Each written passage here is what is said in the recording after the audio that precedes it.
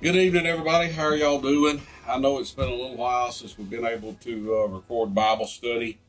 My wife's father unexpectedly passed away 3 weeks ago on a Wednesday afternoon. We weren't able to record that day. And my wonderfully talented videographer, Justin, works for the railroad, and he was going to have to go, thought he may have to go south for the hurricane, so we missed that one, and then we didn't have any power last week, so we've missed 3 weeks of being able to record, and I'm glad we are back together tonight as we continue through our look into Paul's letter to Timothy, the first one. But before we do that, I'd like to open us with a word of prayer. I know some of you may have needs, concerns, what have you, within your own lives, within your own heart. And I'd ask you, as we pray, to lift those up to the Lord. I know a couple in particular, and you'll have to forgive me because I can't remember the name, but there was a young child that lost their life yesterday in an automobile due to the heat. And the Lord knows. In fact, our very own Dan Ferguson, member here at our church, it was his great niece. And also remember Dan's family. He lost his brother a couple of weeks ago. So be sure and lift up the Ferguson family, and they have a big family, but remember them all. And there are so many others that seem to escape my memory at this very moment, but the Lord knows. So let's go to the Lord in prayer. Father God, we just come humbly before you here this evening. Father, just thanking you for your many blessings, Lord. God, we've endured a hurricane here in the last couple of weeks.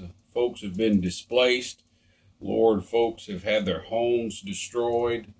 But God, we're going to praise you in the midst of it. Lord, God, we thank you for the brave linemen that have been working so hard over these last couple of weeks, Father, to restore power to so many. God, we just thank you for them. God, I ask that you place a hedge of protection about them as they go around our state, Father, and try to restore folks, restore their power. God, I thank you for this community that I live in, Father, the people, Lord, the servant hearts that they have, Father. Lord, there are some within our community, Father, that are less fortunate, Lord, God, and I'm thankful for the provision, Lord, for what you've provided through Brother Dusty Durbin and First Baptist Church of Wiggins, Mississippi, and Big Level Baptist Church for bringing food over here, Father, that we can hand out in our community, Lord, and just try to be a blessing to others. Father, for Brother Dan and the Ferguson family, Lord, they've been enduring such grief and such heartache, Father, for the last couple of weeks, Lord, and I just pray that you would be in their midst, Lord. As terrible and as tragic as this is, Father, I know, Lord, I know that I know because your word tells me, Father, that you can work good from this, Lord, and we're trusting you. God, I ask that you be with us here tonight, Lord, as we open your word. Lord, as we study your word, Father, we pray that everything that we do here, Lord, just honors and glorifies you, for it's in Jesus' name I pray. Amen. Before we get into our scripture tonight, I would like to add, while it's fresh on my mind, here at Atlanta this week, we have an open store, if you will, even though we're not charging anything for it. Brother Dusty Durbin, former pastor here at Atlanta, who is the Lord has led him to Big Level Baptist Church in Mississippi, called me, and they had a whole bunch of food items, non-perishable, water, different toiletries and things that they had gathered up, and we're going to bring over here to Louisiana for a little disaster relief effort. Not a little one, it was a big one. And he brought some by here before they delivered it to Winfield to where the Louisiana Baptist Convention Disaster Relief Headquarters is, and we're so thankful for that. I know our community is going to be so thankful for it.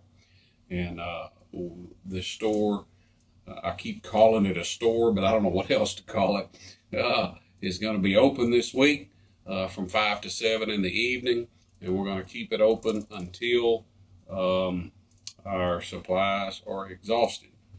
So if you are hearing this and you know of someone in the community here that needs some stuff, please, please, please bring them by here, or tell them to come by here. So back to 1 Timothy. If you'll recall, the last time we were able to be together, Paul had wrapped up his instruction with Timothy concerning the treatment of widows, and we're going to be in the 5th chapter. And just in case you have forgotten, Paul wrapped up this instruction concerning the widows and how to discern true widows and how they fall into the context of roles within the church ministry. And today we're going to begin in verse 17 of chapter 5. And Paul is going to shift his focus from talking about the widows, from honoring the widows according to Scripture, to properly honoring elders, specifically pastors. That's who he's talking about. And before you get carried away, what he's talking about honors is how you should treat them, both in regards to how they fulfill their calling within the church, and those that don't fulfill their calling within the church. And you might ask your question, if he's talking about honoring these pastors, you may be sitting there thinking, well, I thought Timothy was a pastor. Why would Paul be telling him how to honor himself? Well, we got to remember that God's intention for inspiring Paul to write this letter wasn't just for the benefit of Timothy, but it was for the benefit of generations of the church to come, and that includes us. This is our guide. This is our instruction manual, if you will. And we need to know how to honor the elder. We need to know how to honor the pastor. We need to know how to treat him.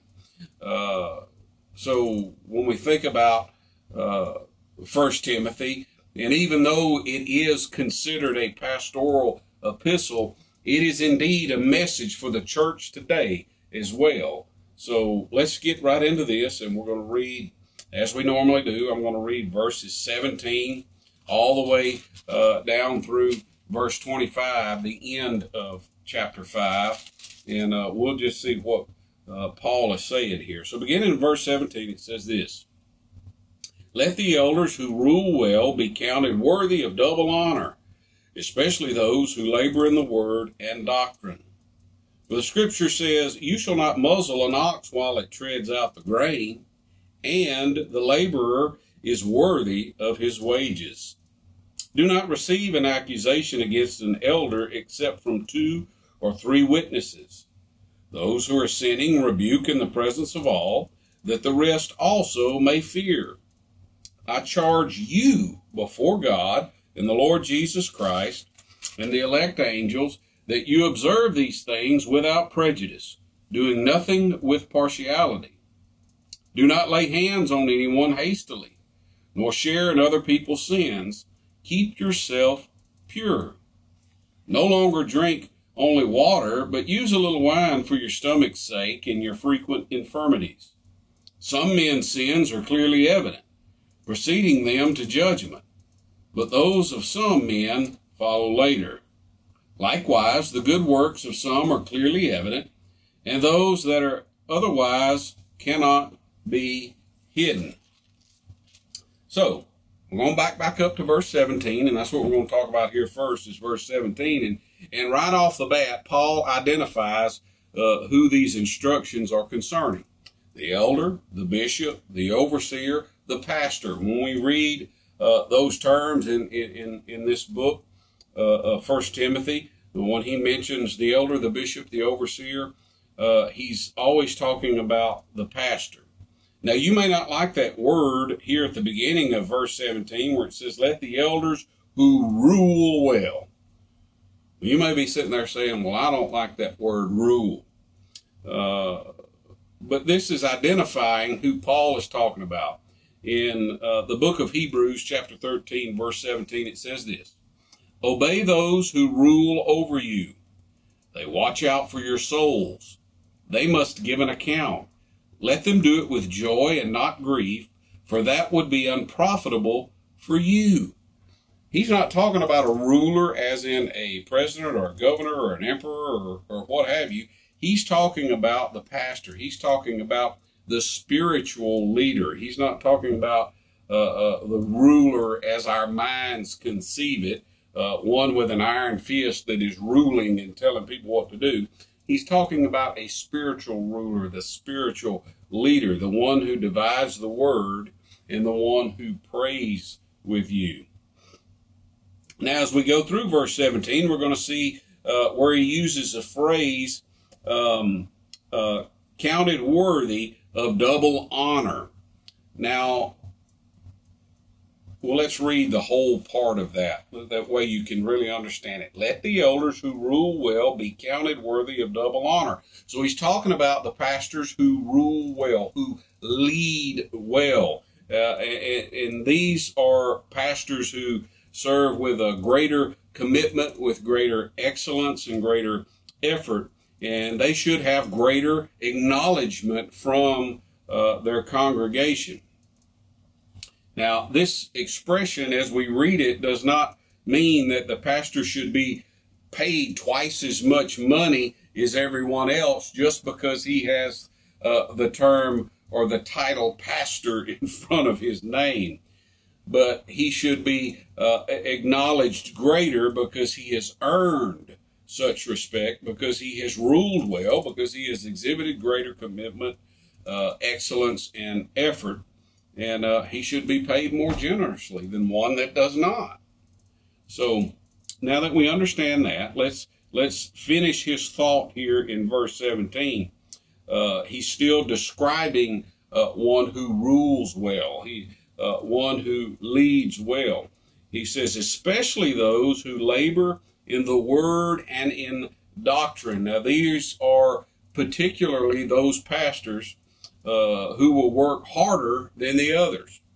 Now, the word labor here in verse 17, in the Greek, it emphasizes the effort behind the work rather than the amount of work. So understanding that, what we have here, we're looking at a man who puts in exhaustive effort into his studying, into his teaching, and into his preaching of the word and of doctrine. And when we talk about word and doctrine here, we're talking about a man who is proclaiming the gospel, a man who is exhorting and encouraging the church and teaching them truth according to Scripture. So now this is not a man's opinion. This is he is preaching and teaching the truth according to Scripture. That way that his congregation, his flock, his people may be fortified against things like heresy and the perverted doctrines of Satan and the world. Now, we've talked about this before, that the church here in Ephesus, where Timothy was a pastor, that is something that was running rampant within the church. The false teaching, the false doctrine. We've talked about that before as we've gone through this. And from looking around us in our world today, we see a similar thing going on within our churches today. So the Word of God transcends time. The same thing that applied in the first century church here in Ephesus applies today. So we're talking about a man that really works exhaustively to prepare as he teaches and as he preaches according to the Word. Verse 18. Now, I find verse 18 very interesting, okay? But verse 18, it says, for the Scripture says, you shall not muzzle an ox while it treads out the grain, and the laborer is worthy of his wages. Now, the part where he opens there, where he says, for Scripture says, And this is a typical formula for introducing biblical references. And this is very important when proclaiming the truth of Scripture, either from the Old Testament or from the New Testament, to actually provide the biblical context to back up your proclamation. If you don't have Scripture to back it up, it's just an opinion you're spouting out. So it's very important. Paul obviously realizes that, and he's teaching myself. He taught Timothy right here. You need to back up whatever proclamation you have with Scripture directly from the Word of God. But I want you to notice something very interesting here. Paul quotes from the first, in the first part of this verse, he quotes from the Old Testament, from Deuteronomy chapter 25 and verse 4, where he says, "You shall not muzzle an ox while it treads out the grain." But notice what he does right here in the last part of this verse. He quotes from the Gospel of Luke, from the New Testament. And I thought that was amazing. The words of our Lord Jesus Christ right here is recorded in Luke's Gospel, chapter 10 and verse 7. We have Paul here actually, as we've studied Scripture, oftentimes you see quoting from the Old Testament because we're reading the New Testament being lived out. But here Paul is actually quoting from the New Testament, quoting the words of the Lord Jesus from Luke. And remember, Luke is a contemporary of Paul. He traveled with Paul, and he authored the books of Acts and the Gospel of Luke. And some believe he could have been the author of the book of Hebrews. No one really knows, but some have suggested that. I'm not suggesting it. I'm just offering that information. But the significance of this is that Paul recognized Luke's writing as Scripture, as the inspired Word of God, holy, authoritative, and profitable to us. And I find that very interesting, and I find that it just really sticks out to me. And it shows the high view of the early church, the high view they took of New Testament Scripture. So I found that really, really cool. All right, verse 19. It says, "Do not receive an accusation except against an elder, except from 2 or 3 witnesses." Now we see that phrase there, 2 or 3 witnesses, 2 or 3 people, 2 or 3 people that have witnessed this. And he's reminding us here that serious accusations against a pastor must be investigated, and it must be confirmed by the same process established by the Lord Jesus in Matthew chapter 18. And let me turn back. I wanted to read that to you. That way you would know what the Lord Jesus said in Matthew chapter 18 in verse 15. And we're going to read 15 through 20. This is what Jesus said. He says, "Moreover, if your brother sins against you, go and tell him his fault between you and him alone. If he hears you, you've gained your brother. But if he will not hear you, take with you 1 or 2 more, that," and he quotes here from Deuteronomy, "by the mouth of 2 or 3 witnesses, every word may be established. And if he refuses to hear them, tell it to the church. But if he refuses even to hear the church, let him be to you like a heathen and a tax collector." I always found that humorous. My sense of humor is strange that the Lord put tax collector in there, and he just, the way we'll understand the tax collector during the time the Lord Jesus' earthly ministry, they were hated. They were not liked. But verse 18, it says, "Assuredly I say to you, whatever you bind on earth will be bound in heaven, and whatever you loose on earth will be loosed in heaven. Again, I say to you that if 2 of you agree on earth concerning anything that they ask, it will be done for them by my Father in heaven. For where 2 or 3 are gathered together in my name, I am there in the midst of them." This process that Jesus just described in Matthew chapter 18, this process was for the whole church, for brothers and sisters within the church, but it also applies to pastors. What Paul is doing here in 1 Timothy is he's reminding us that pastors it doesn't place pastors beyond successful accusation, but it protects them from frivolous, evil accusers by demanding the same process of confrontation of sin as everyone else. So what Paul is saying here is, look, he may be the pastor of the church, but he's still got to abide by the same truth that the Lord Jesus set forth for all of us. Let's go on, verse 20. It says, those who are sinning rebuke in the presence of all, that the rest also may fear. Now, he's talking about pastors that will continue to sin after they are confronted by the 2 or 3 witnesses described in verse 19. And he's especially talking about those pastors that violate any of the qualifications to serve that were set forth back in chapter 3. And I'll just remind you real quick of those in chapter 3 in verses 2 through 7. Remember, he must be blameless, the husband of one wife, temperate, sober-minded, of good behavior, hospitable, able to teach, not given to wine, not violent, not greedy for money, but gentle, not quarrelsome, not covetous, one who rules his own house well, having his children in submission with all reverence.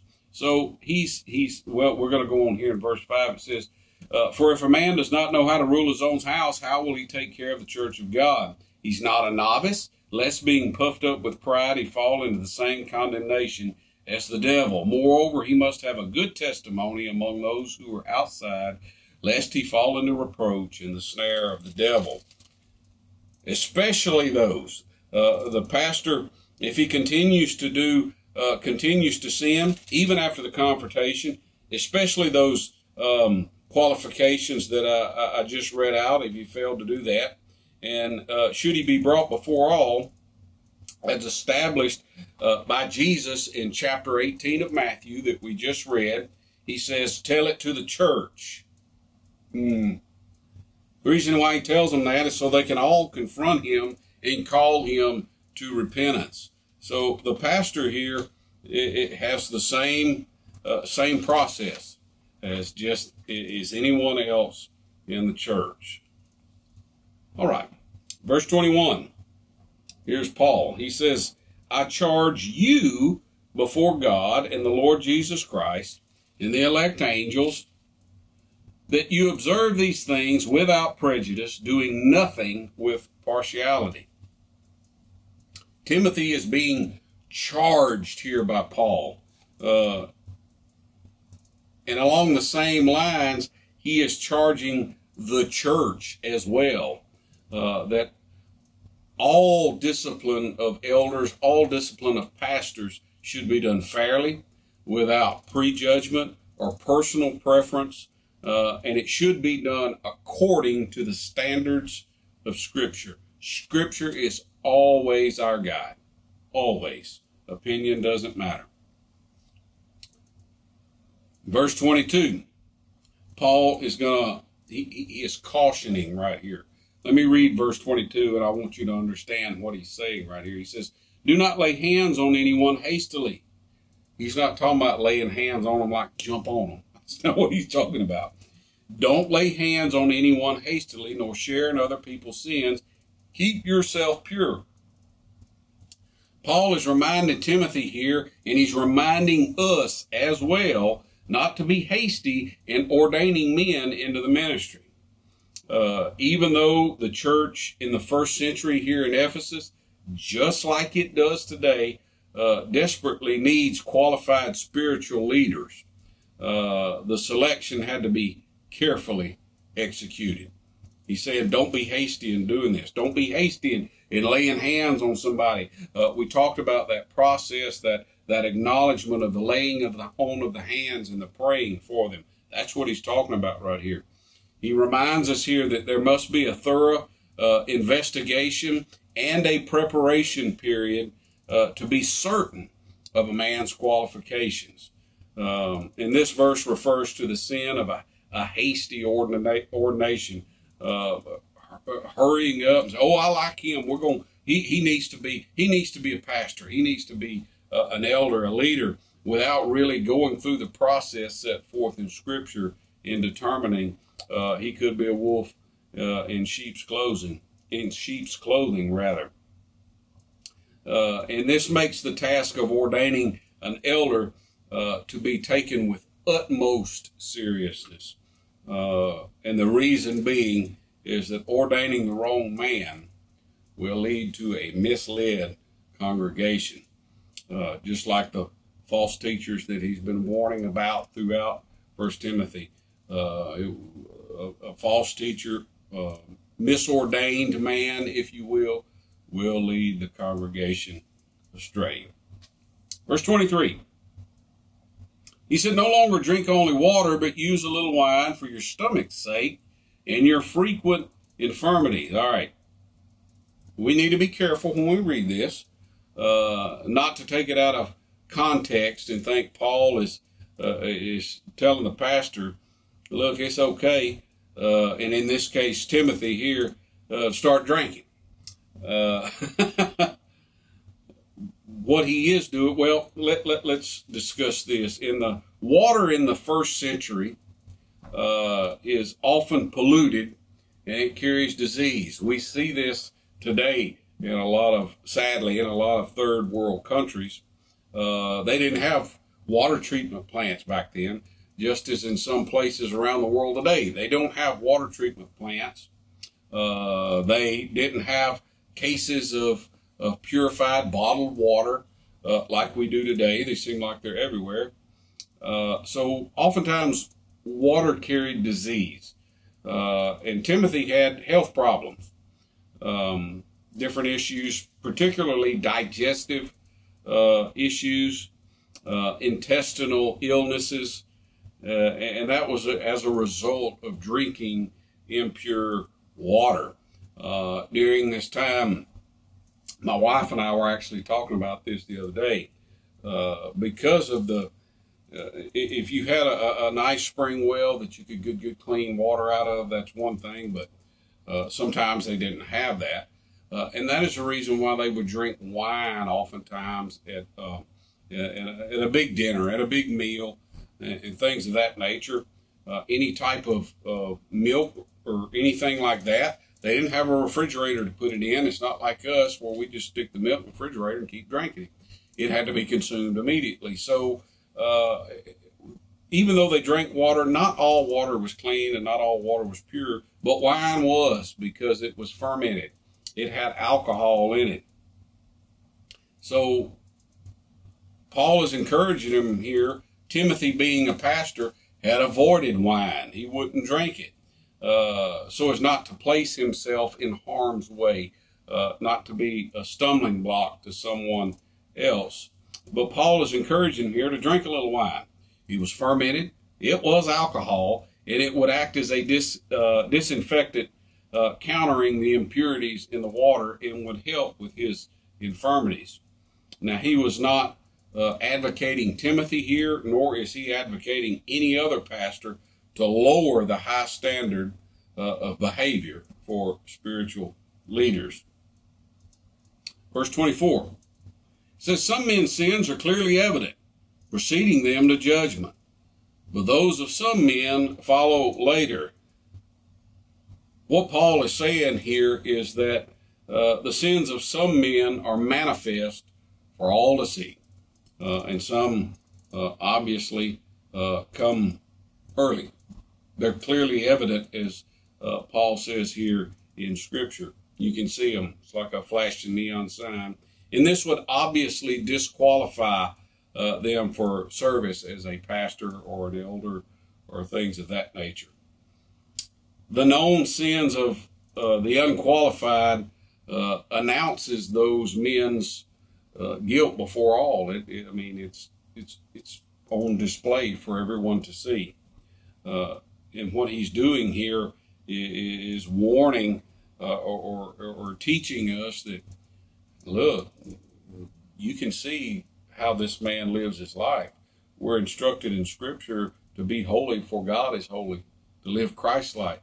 He's obviously not living Christ-like. Therefore, you don't need to hastily go put hands on him and ordain him into the ministry. That's pretty obvious.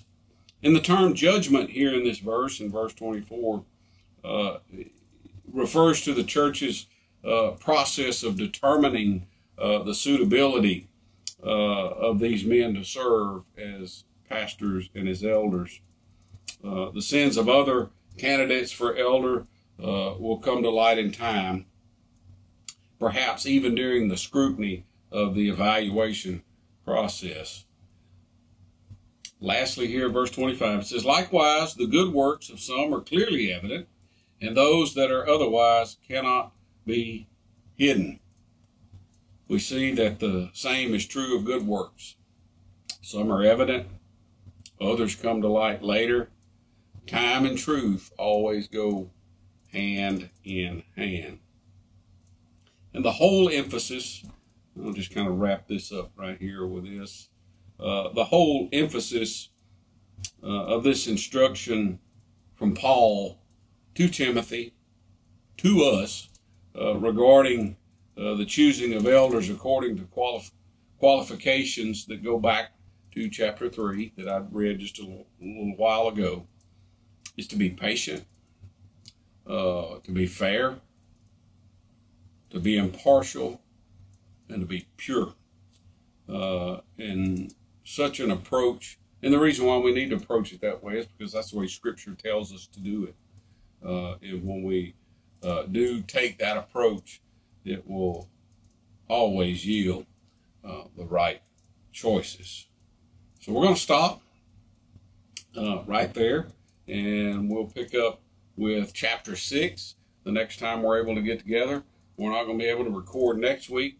I'll be in revival next week with Brother Billy Verhoff and the congregation at Calvin First Baptist Church. So we're not going to be able to record next week, but we will be back the following week. And I pray that all of you have a wonderful week, a wonderful next couple of weeks. If you're able to come to Calvin next week for revival, we'll be posting the information about that in the next few days as far as start times and things of that nature. I would encourage you to come be a part of it. But hope to see you again when we do gather back together. God bless you. Love you. But He loves you more.